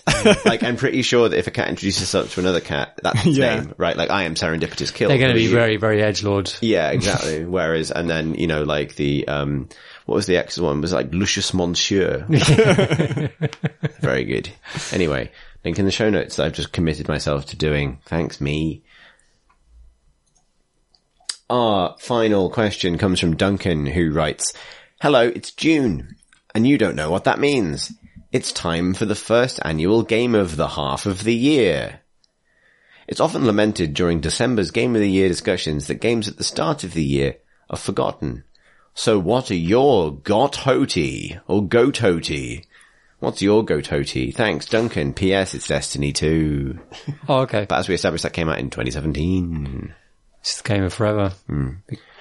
Tom, you got a goat-hotty? Yeah, I wrote down some candidates. It's tricky, actually. Technically Slay the Spires this year, but I feel like that's spiritually a game of last year. Yeah. The game came out in the year that its takes came out in. Outer Wilds is very much a contender. And Totally Accurate Battle Simulator, obviously. Yeah, it's a great has to be on the short list. Yeah. Cause it's glorious. And then actually Far Cry New Dawn, I really, just all the plot stuff got out of your way more than Far Cry 5 did, which was the main problem with Far Cry 5. And then all the systemsy stuff was way better. I think it's probably Outer Wilds to me. We have talked an extraordinary amount over the last 2 podcasts about just skipping story and writing. Alex? I've really struggled with it because I've kind of bounced. I mean, I think there have been some really good games that have come out in the first half because we went through a list of all the games that we've been talking about since the start of the year, and some really great games that I've sort of bounced off, and none of them I would say that I've spent enough time with and felt strongly enough about to really kind of say anything about them. Destiny 2 is the one that I started the game playing quite a lot of, and then it kind of petered out somewhere in February or so, for me. But yeah, I feel it's my failure. It's my fault. It's my fault. Mine's almost certainly Sekiro, to be honest. Of game I put a substantial, I said earlier that I've struggled to commit to big games lately, and it's the one that I did finish and really, really loved. I think also up there for me is Totally Accurate Battle Simulator and Mordhau. Oh god, did you see Totally Accurate Battle Simulator now lets you possess units? What? You can, not only you're seeing it from first person, you actually control them. Yeah. What? So, for catapults, that's a game changer, because their AI was limited. 80% of that game is trying the same thing over and over again until it inexplicably works. Yeah. Until that one unit actually does the thing that would be good. But yeah, I want to be a scarecrow, honestly. You should be a bard. That's the most overpowered thing in the game. Because the problem with the bards is they run in a stupid direction, get caught and die. I'm actually I want to do that now. Luckily that was the last question. Yeah. So Totally Accurate Simulator, and Mordhau, because, I just love its combat so much. I appreciate that's 2 of my top games of the year games with excellent swords in them and big duels, but boy, I love that shit. And Sekiro is amazing for it, and so is Mordhau in its own way. I am still I've now gotten quite deep into a Mordhau Battle Royale hole simply because the thrill of trying to find and kill someone with the first object you find is actually more pronounced in that than I think in any other Battle Royale game, because sometimes you just have a rock. Beating someone to death with a rock. Yeah, or a spade, or a poo, or, just a shield. It's very good. It's very good. A lot of good yelling. But yeah, I really need to find out if you could break all of the encounters in Totally Accurate Battle Simulator by just being a bard. So we have to stop now. Sorry. If you would like to send us a question or a story about a horse to a future episode of the podcast, you can do so by emailing us at questions@crateandcrowbar.com, which is universally more effective than tweeting us at crateandcrowbar. But you can do that as well. You can also follow us on Twitter. You can find us on YouTube, youtube.com/crateandcrowbar. And on Discord, link for which is on our website or in the show notes, which are on crateandcrowbar.com. Thanks, Patreon friends, for being Patreon friends and allowing us to do the podcast and its spin-offs. And that's it, really. If you'd like to follow us as individuals, I'm on Twitter at CThurston. That's CTHURSTEN. Follow me if you want to hear me get grumpy every month or something about people walking their dogs and threatening my crow my son that's a crow. I am at Pentadact on Twitter, PENTADACT. I am notionally at Rotational. I'm not going to spell it because I'm only there notionally. And people know how to spell it. And the link's in the show notes anyway, so the whole thing's been a massive waste of time. Christ. So many years. Thanks for listening, everybody.